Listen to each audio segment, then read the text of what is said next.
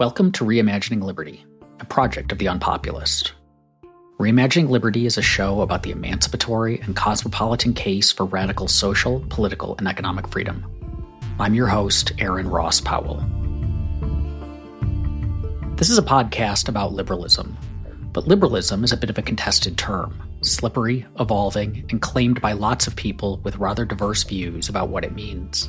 My guest offers a helpful framework for clarifying what liberalism is by dividing it into what she calls the four corners of liberalism, related and overlapping but still distinct approaches to the liberal idea. Emily Chamlee-Wright, the president and CEO of the Institute for Humane Studies, has made a career of defending the liberal tradition, and her insights in our conversation help clarify what liberalism is and how we should approach and respond to those who would seek to overturn it.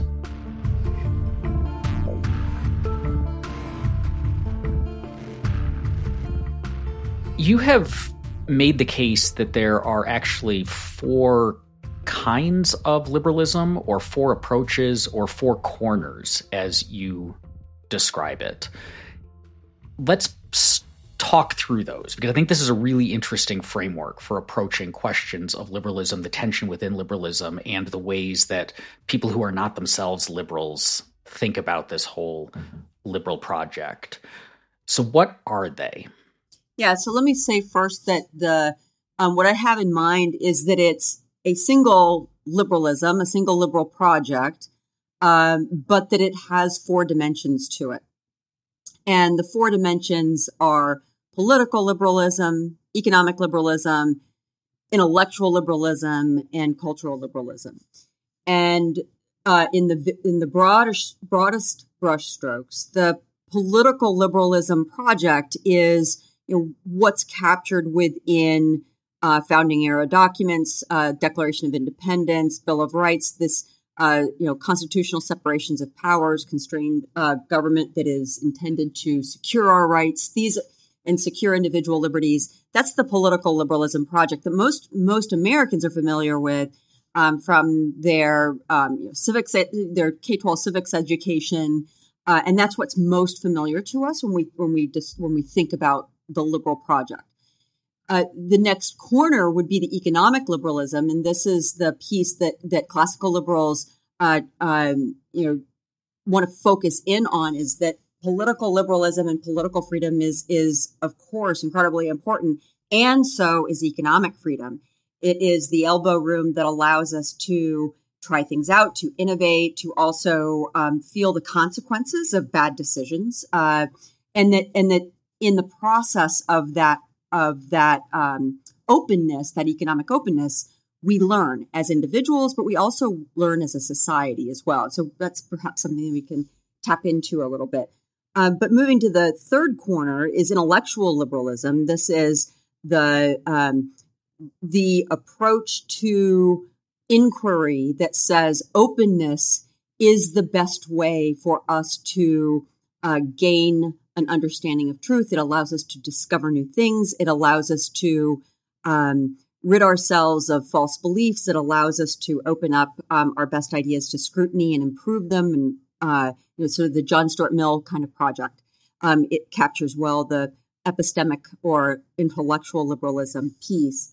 And the fourth corner is cultural liberalism, that sense of openness, that default towards openness, that so long as you and I are respecting one another's rights and the rights of other people, we can let one another pursue the project on our own to discover what the good life means and what that means for us, and recognizing that we're very unlike, that in many cases we won't come to the same conclusions, but as long as we're respecting one another's liberties, individual liberties, then we should have a sense of openness and experimentation.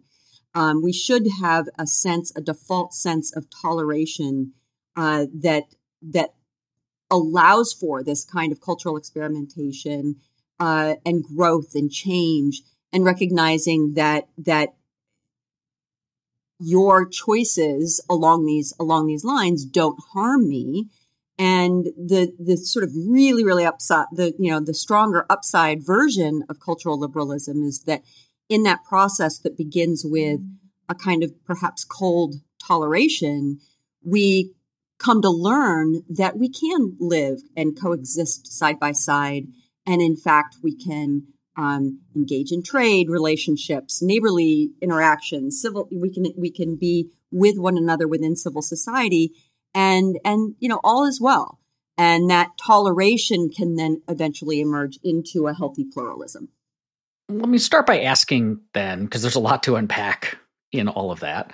Let me start by asking about political liberalism and the relationship within political liberalism between ends and institutional means. Because I think we have seen this come up in the last several years in the rhetoric, the way that more mainstream liberals talk about and defend liberalism and push back on some of the critiques of it. And I'll give a version, like an encapsulation of, I think, the crux of this tension, which was, I remember when the January 6th riot, insurrection was happening. And I was online, as many of us were, and I was on Twitter, as many of us were, following all of this. And I found it this shocking and appalling action, this assault on an attempt to overthrow the liberal order and so on. But then there were a lot of people who typically see themselves as, advocates of robust freedom, who are like, actually, this is just fine, because what they're doing is, like, we've been against, like, Congress does all sorts of bad things. We've wanted to reform it.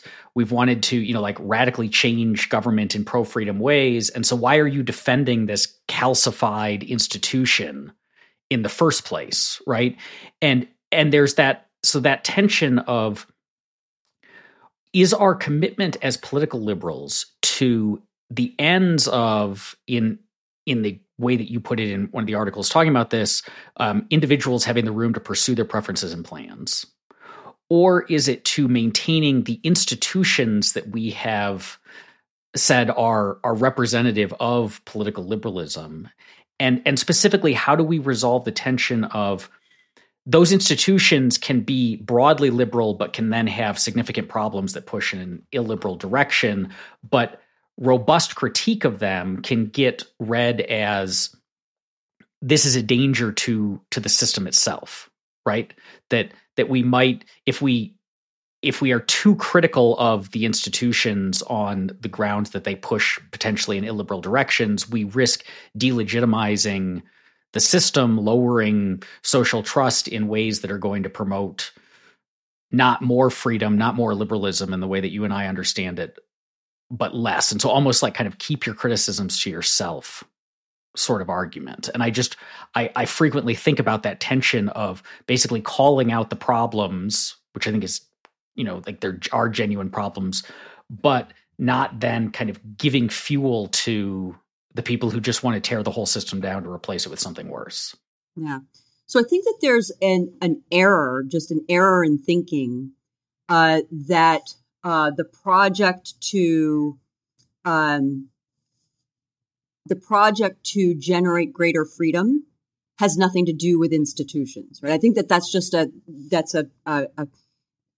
an error in one's analysis of the way the world works, that institutions are bound up with what kind of social order emerges. So there may be in some of these critiques a kind of wishful thinking that they want maximal freedom, but without having to think through the very hard question of what institutional rules of the game and institutional structures need to be in place to secure those freedoms.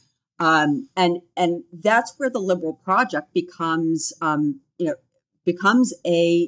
intellectual project, as well as a kind of civic project of how do we work it all out. So I just don't quite know how to correct the error if someone's point of view is that institutions don't matter, because I think the burden of proof would be on them. So if we start from the place that says institutions do matter, How are we going to? What are the rules of the game that are going to allow us to govern ourselves as free people? Then we are in the kind of game that James Buchanan is in, which is to understand the rules of the game, also understand how they can work towards liberal ends and towards generating greater a greater peace, greater level of social peace and prosperity, and also the ways in which those very same institutions can degrade. Right. So that is, I think, a way to kind of hone where we're sitting in the conversation. So to criticize the way in which institutions, political institutions, are operating on the ground is not to suggest that then let's tear the whole system down. It's to critique the ways in which people have co-opted their access to power or the power that they hold in a way that is actually counterproductive if what our goal is social peace and prosperity and maximal liberty for all individuals. So that's the place I would begin, but I'm not sure if that's the right direction. I want to pause here to see if that is a productive direction to start taking the conversation. Yes, I think that gets to or addresses this critique that I see. I think that the broader issue is that when we are, as you rightly point out, like liberalism is like an ongoing project, and it's one of dynamism. So it is one that embraces a constant set of a constant progress through change, and that change comes about through economic dynamism. It comes about through cultural dynamism. It comes about through the epistemic liberalism is basically a knowledge dynamism of we're in this ongoing constant project to refine, expand our knowledge, which means being willing to toss away things that we thought at one time were true, but now no longer appear to be, and so on. So there's a willingness to embrace change. But when it comes to political liberalism, particularly in the Trump era, because Trumpism seemed so focused on tearing down and hobbling the institutions of our society, which was in many ways broadly liberal, but also had had illiberal aspects to it, and so on. There was this reaction against basically critiquing institutions along liberal grounds. And so you end up with like the weird thing of suddenly Democrats were like defenders of the FBI and the CIA, which in the past they had seen as like, tools of an illiberal society that was doing all sorts of awful things. And so that particular critique of basically like in a time of threats to liberty, don't rock the boat in terms of critique and in terms of critiquing the existing institutions, but instead merely defend them against the people who would replace them with something worse. And I wonder about that in terms of the underlying like real dynamism of liberalism, which says we ultimately have to embrace change. And so how do we embrace that dynamism without kind of risking hurting the wildly imperfect institutions that are enabling whatever level of liberalism we already have? Yeah, so I think that it might be helpful to bring in here a point I like to make about the broader liberal sensibility, that especially in the political in political liberalism, it is a significant emphasis on institutional rules of the game and institutional structures like an independent judiciary, like the free press, like equality before the law, the constraints on government so that it does not overreach.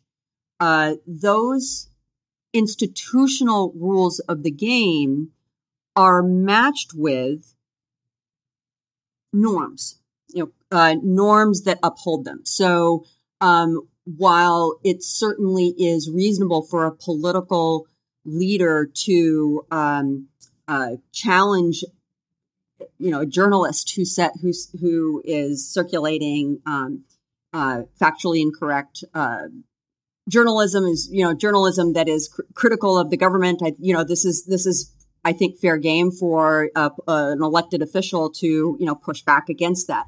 There's a very different thing than pushing back against a particular piece and still recognize what the point of a free press is, and undermining the credibility of the free press altogether, or dismiss, or calling for sanctions that would punish journalists for criticizing the government. These are two totally different things. I think we just have to be mature enough as this is part of what the responsibility is as to being self-governing citizens, is that we have to know the difference between those two things. And I think that there's a similar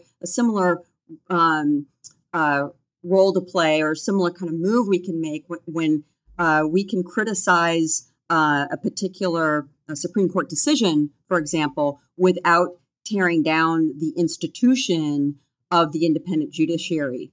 And that line of distinction is one where it's up to us as citizens of a liberal democratic order to understand that difference. And this is where education matters. This is where things like civic education around what the liberal political order is supposed to do, and then recognize that the whole point of the thinking of James Madison, the whole point of needing these rules in place is because we are imperfect human beings. If we were angels, we wouldn't need government, right? And the challenge is, how do we establish rules of the game? How do we establish political institutions that are designed to protect our liberties, but that also means putting power in the hands of a particular group of people? How do we make sure that that's constrained appropriately? That's never going to be a perfect system. That's just not the nature of the beast. So understanding the variations of imperfection is an important piece of what it means to be a citizenry that's educated for the freedom that we have. I think that's a really important point, and one that I'm curious to dig into a bit in terms of rising illiberalism, because ultimately, I have sometimes remarked there's that show that some of our listeners may remember called The West Wing, which was about a Democratic president and his administration. And President Bartlett, I believe. President Bartlett, yes. And I had remarked at one point that you couldn't have a radically classical liberal West Wing or radically libertarian West Wing, because it would be a really boring show, because the president, every episode would be Bartlett's in his office. Someone comes in and is like, here's a problem I've identified in society, the economy. And Bartlett would say, well, we're not going to do anything. We're going to government's going to stay out of this. And then through emergent processes, things are going to solve. So there wouldn't be a show. Right. And that gets to that kind of imperfection, I think, that you're talking about, which is core to really embracing a liberal society, is saying there are going to be things in the world that you wish were different, that you wish society looked like this, or you wish that the economy wasn't shifting in a way that was putting these people out of work, or you wish that culture wasn't going in a direction that you don't like, or you wish that these particular social problems were solved now instead of tomorrow or a decade from now, or so on. But for all of these reasons, you need to put up with it. You need to wait. You need to accept the imperfection in your mind. And I say in your mind because it might be that the imperfections you've identified aren't actually imperfections. They might just be like your own personal preferences that others don't share or whatever. But you need to just kind of accept that. And it seems to me that a lot of the illiberalism that we're seeing today is people rejecting that weight, that liberal refusal to use these powerful tools that the government has to immediately affect the kind of change that they want. And sometimes it's good to just say the change you want is bad, right? There's a good reason we don't want you to do it. The change you want is bad. You don't like that gay people have more social freedoms than they used to. You want to change that.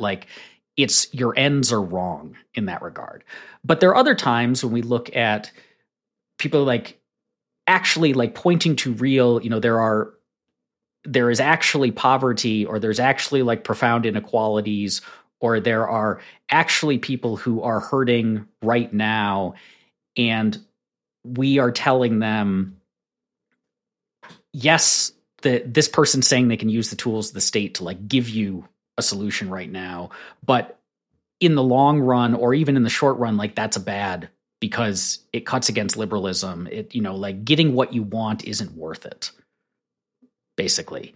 And so how do we as liberals, as people who advocate for, want to promote, want to maintain a liberal society, make the case for liberalism in that context? Make the case to people who are actually genuinely hurting from the imperfections and say to them, no, it's not worth it to use this tool that's sitting there right in front of you and is calling to you, that power could be wielded, but you shouldn't wield it. Yeah, and this is where the political economy project is important for us to see the wholeness of it. That if and it's the problem of sitting in one corner of the liberal project and not kind of seeing and recognizing the other three corners. And we could maybe draw parallels to intellectual and cultural liberalism here, but for a second, let's talk about the connections between political liberalism and economic liberalism. So the project of economic liberalism is ultimately a project that, if we had one defining virtue that we could ascribe to it when it's at its best, is humility.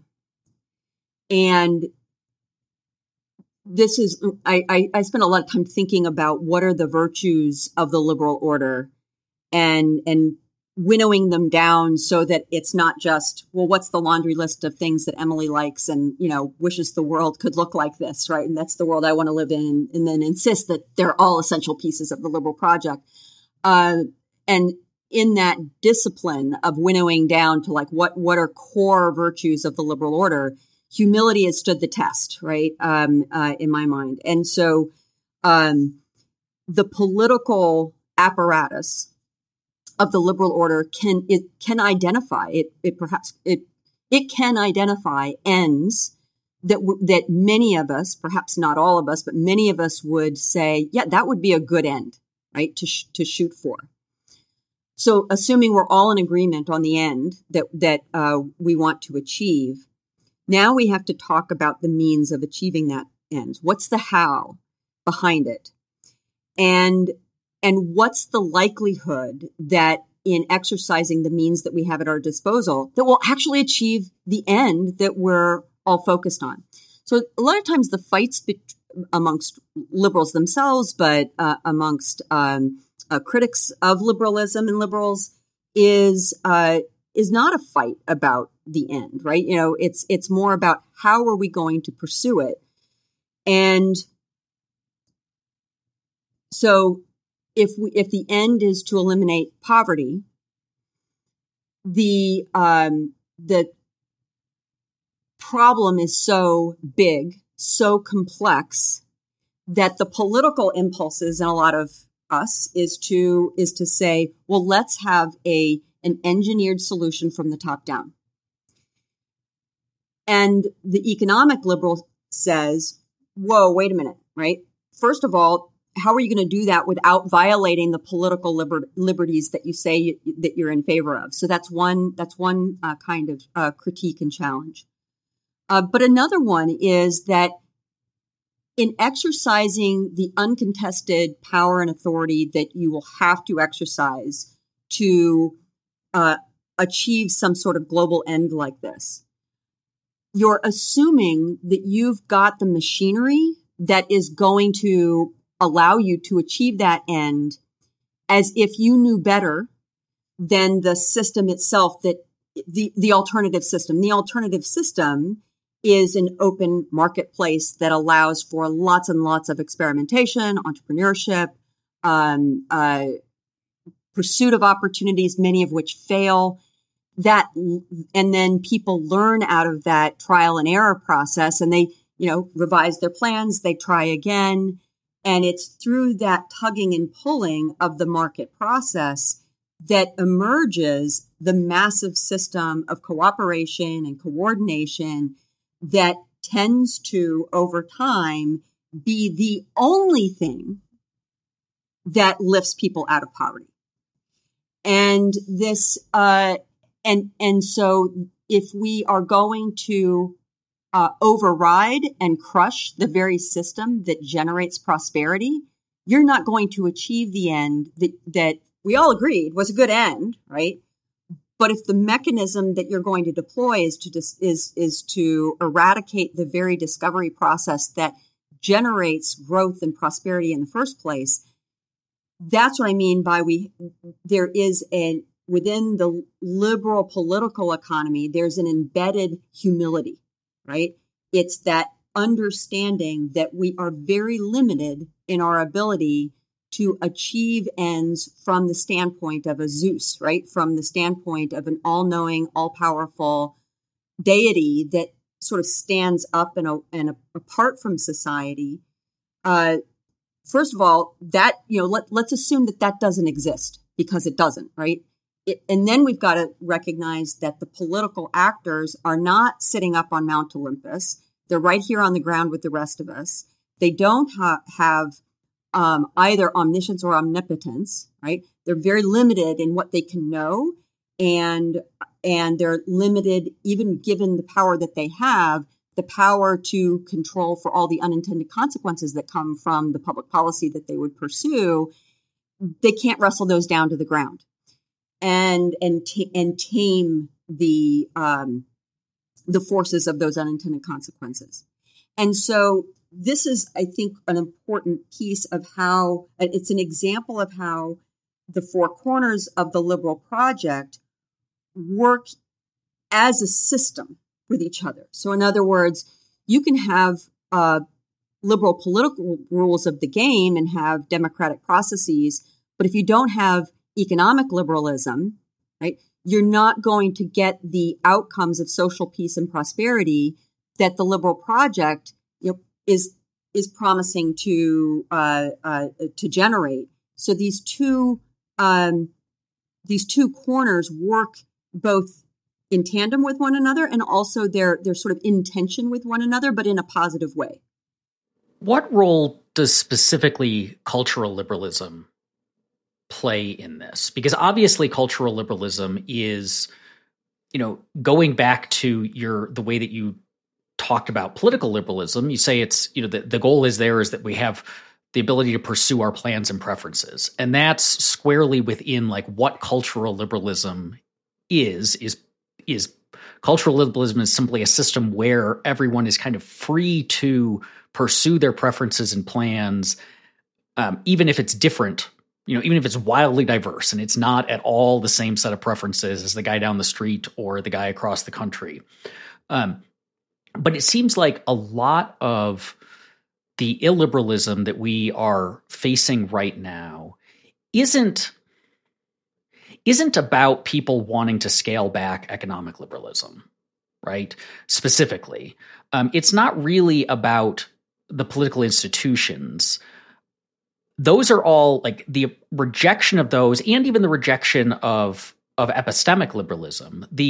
Those all seem to be downstream effects of ultimately a rejection of cultural liberalism, or a sense that the cultural dynamism has gone either too far or it hasn't gone far enough, right? And so on the kind of cultural reactionary right, the rejection of political liberalism and the rejection of economic liberalism are because they are enabling the wokeification of culture, the sudden tolerance of lifestyles that I find distasteful, the kind of tearing apart of certain traditional ways of living that were preferences. And so we need to attack these things as causes of that. On the left, it seems like a lot of the illiberalism is the dynamism of, or the tolerance that comes with dynamism. So the acceptance of all of these alternate ways of living isn't happening fast enough, or there are people out there who have not themselves accepted it. And so we need to now attack political liberalism and economic liberalism in order to punish them or force faster change. So we need the institutions of the state to compel people to have a certain set of beliefs, or to keep certain sets of beliefs out of the conversational sphere, or, the bake shop owner who's not going to bake a cake for a gay wedding. We need to rein in his political or his economic liberalism, his economic freedom, in order to compel him to kind of go along with the cultural dynamism. And so I'm curious about why it seems like cultural liberalism is suddenly the main driver of so much of this, whereas in the past what we saw was like the old left, the kind of socialist, like communist movements, were about economic liberalism is bad because it's not producing for the working class, right? Or political liberalism is bad because it's enabling certain kinds of economic systems that we don't like. But suddenly it seems to be cultural. So am I misreading that? And if I'm not, like, what's going on now in that regard? That's a good question. I want to get to it, but I want to flag something you said early on and challenge a bit and see if you're if we're in agreement or a disagreement, because it might be an answer to your question. Earlier in this thread, you said that, it doesn't seem like the real challenge around liberalism is about economic liberalism or political liberalism. I would push back on that, right? I would, if for example, that there is a set of norms that suggests that no matter what I might have thought about the last election, if I didn't win the vote, once I exhaust all of my sort of formal opportunities to challenge the outcome, that it's expected of me to be in a position that defers to the peaceful transition of power, that I play that ceremonial role, no matter how much I might not like to. That doesn't matter. So it's a liberal default. It's a liberal sensibility that one respects the outcome of free elections. And this being undermined, I think, is a real challenge to political liberalism. Economic liberalism, I think, is also under a significant challenge with a push towards economic nationalism that it's very difficult to distinguish between far left and far right economic nationalism, except for the players that they would leave in control of the levers of the state apparatus to control, big swaths of the economy. So I do think that there is a real threat, but it's not. But I am wondering, like you, whether or not there is a link to then the cultural illiberalism that we're seeing. Right. So let me clarify real quick, because I think yes. And so I think I phrased what I was saying poorly. So what I wasn't making the case that there aren't genuine threats to political liberalism or economic liberalism, or that, and I wasn't making the case or claiming that people are not have not become increasingly skeptical of political and economic liberalism. Rather, what I was saying is it seems like the reason that they are rejecting political liberalism and the reason that they're turning against economic liberalism, so the rights, the American right conservatives increasing turn against free markets, it seems like the core motivating factor behind those is a objection to cultural liberalism. So Trumpism, which led to the election denialism and so on, was largely an anti-cultural liberalism movement, and it continues to be. Like, DeSantis is this hero to the right because he is using the tools of the state to push back on cultural liberalism and assaulting political liberalism and economic liberalism as a way to accomplish that. And so it seems like of the four liberalisms, three of them are being rejected now because people are so motivated by either rejecting cultural liberalism or wanting it to happen faster than it is. Yeah. So I think we're talking ourselves into an answer to our own question, which is perhaps, and I think this, throw it out there, but then see what you think, and we should challenge it. Right? Is that if what I want to do is to galvanize a movement on either end of the either extreme of the political spectrum, it's so much easier to tap into people's tribalism than to tap into an economic critique about the way in which global patterns of economic trade play out in the American workforce. That's hard, right? That's hard to make that argument. It's hard to it's not likely that people are going to have the sort of bandwidth and attention to take it up and to really wrestle with it and then internalize it. But if you can just tap into the sort of tribal, this group over here represents an existential threat to you and your kind, right? That taps into something that's primordial. It taps into a sort of a pre-liberal tribal ethos that's frankly just easier, right? And so that's the lowest hanging fruit.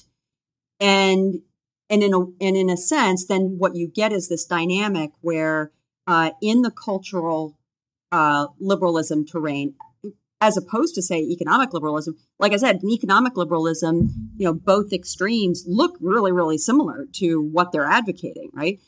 Whereas within the cultural terrain, it looks as if they're advocating the sort of extremes on the far left and the far right. It looks as though they're advocating something quite different because they're championing different groups, who's been the most victimized, et cetera.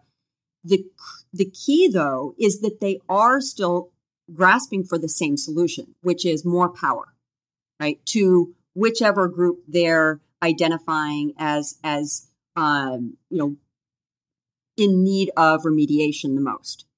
And then the challenge is that once you adopt power as your means for remediation, the elites of either group are going to be the ones who are going to seize power, and the outcomes are not going to be what you intended in all likelihood. But in that process, you get the sort of co-creation of extremism on one side, co-creates extremism and response on the other side. So we have a sort of spiraling out effect with cultural tribalism kind of moves within these various social movements. You have a sort of spinning out of control, and it sort of saps the sort of liberal sense of the liberal. I don't want to say middle as if it's unprincipled, but a sort of middle common ground of a liberal ethos. It might be right of center, it might be left of center, but broadly speaking, in line with the liberal project, it has a kind of tugging and pulling away from that common ground of the liberal project. What do you think? Is that the right analysis, that it's just simply that the cultural illiberalism that we're seeing is just simply a sort of tool of the elites that are used in a kind of cynical way? Yes, but I don't think it explains all of it. And so I think that it wouldn't function as an effective tool if there weren't already serious worries about cultural liberalism among the people the elites are seeking money and votes from. And so if everyone was mostly cool with cultural liberalism, then the demagogue trying to stir people up over there's cultural change, things are different than the way they used to be, your group is no longer as dominant and so on, wouldn't find as much purchase. And so it does seem like something in the culture and polity has shifted to enable the demagogues to better, I guess, catalyze this tool into something that they can use to promote illiberalism. So yes, I think you're 100% right that saying it is harder to stir people up on the international trade and so on, or as I see sometimes people like on the far progressive left get very upset when they say like the working class is voting against its own interests when it, embraces certain things. And it's like, well, that's because for them, their purely economic gain is not their only interest. Right. And so there's other things that can trump it in, if particularly triggered or fired up or so on. And so I wonder in the longer term, because you're the leader of an organization that exists to not just keep genuinely liberal ideas alive, but to attempt to make them more and more central to our society and help to bring our society and our politics and our economy more in line with those core principles. And that's a long-term project. It would be nice if we could win that tomorrow, but we're not going to. That's a long-term project. And it does seem like something has changed in the last 10, however many years, to make those ideas, so all four of the kinds of liberalism that you talk about, more under threat than it feels like they have been in a while. And I don't want to say this, like I should clarify, this doesn't mean that like we had a utopia of liberalism before. And I don't want to be one of those people who like makes the case that like the 19th century was the high watermark of freedom because the government was small and wasn't involved in the economy. And then obviously like there were lots of things going on in the 19th century where lots of people were radically unfree. And we don't want to dismiss that, or we don't want to dismiss the experience of people even in the last 20 years who lived under there was real oppression on them, but they get overlooked because they're marginalized groups. Like that's really important to acknowledge that. But it does seem like something has changed, and that the trajectory we were on has shifted in a illiberal direction. And so given everything that we have talked about in the last 40 minutes, what do you see has changed? And what can we as liberals do about it? What's changed? I want to begin with just that acknowledgement that the ground has shifted, or maybe the metaphor is the sort of common ground it used to be. In the course of my lifetime and growing up in the United States, and what was the default that everyone was trying to get to? What was the default assumption? The default assumption was that it was some version of the liberal order was what good looked like. And it was and so it served as a kind of, a common framework for, how we knew where we were going. It wasn't as though, as you point out, that we had achieved, the promise, that the liberal project, puts out in front of us. It wasn't that we had achieved it.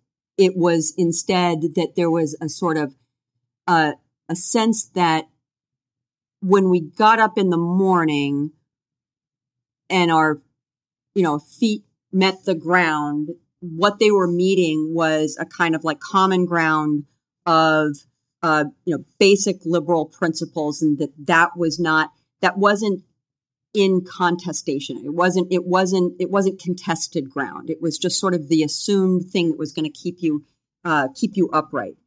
And what's changed is that there is a kind of erosion of that common ground. And that erosion has come from both extremes of the ideological spectrum. And at the same time, where I think of as being the majority of Americans, the majority, I think, of people who pay attention to circumstances in the world of what a better world would look like. Most people are liberals. If you were to say, should there broadly be political liberties? Should people be secure in their body and possessions against predation of their fellow citizens and from the state? I think that you would get most people saying, "Yeah, that sounds like a pretty good plan." So the extremes of illiberalism that we're seeing, I don't think is a majority of human beings. I think that there is a sort of loud a shrillness and a volume that has a corrosive effect, despite the fact that it's not the majority, right? And so the corrosive effect comes in the form, I think, of people putting out their version of the better world, whatever that may be, right? And it might be some very illiberal view of the world on the right or on the left. But the willingness to suspend liberal principles to say, liberalism in this case, I'm willing to do away with it because it's far better to achieve these ends, and I'm willing to use power and authority and top-down control to achieve those ends. And there was a time when figures, intellectual figures, political figures making that move were pariahs, right? And that we could point to them and say, that's a dictator, right? That's someone who we would want to resist. And there was a common understanding that power principle would be something to resist. And that's shifted, right? Now, I think that there's a sense in which to be sophisticated is to say, oh, but wait a minute, you're just making a case for liberalism for me, but not for thee. So so there's a kind of sophistication, turn there that makes use of the power principle, an authoritarian principle, as like acceptable and okay, right? And that's seen on both the left and the right, and that's what's concerning. And so there's a way in which the use of power, look, it's like you say, it's always been there, right? But from the standpoint of sitting in a generally liberal democratic society, there was once a standpoint that you could be the umpire and say, no, that's out of bounds because that's using an authoritarian power to undermine individual liberties, to undermine the functioning of a liberal democratic society. That's out of bounds. That sort of rule of the game, that sort of out of bounds-ness of that call, that's what's crumbled. And it's crumbled, as I said, on both ends of the ideological spectrum, and that's what's troubling. And so, and then you get going back to that sort of like co-creation of the extremes.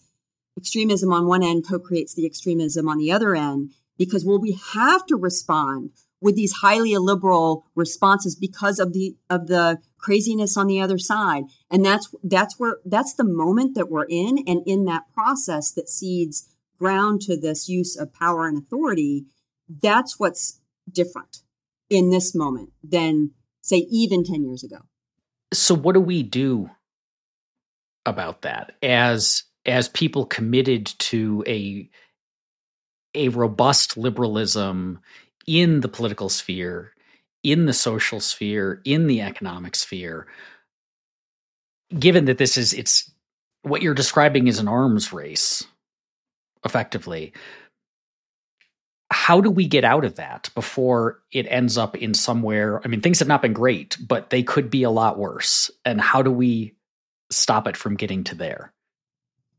I think the first thing we need to do as advocates of liberalism is to remind ourselves frequently, over and over again, what the point is. And in very, very broad brushstrokes, the point is that we're pursuing liberalism, the liberal project, because that is what leads to social peace and cooperation.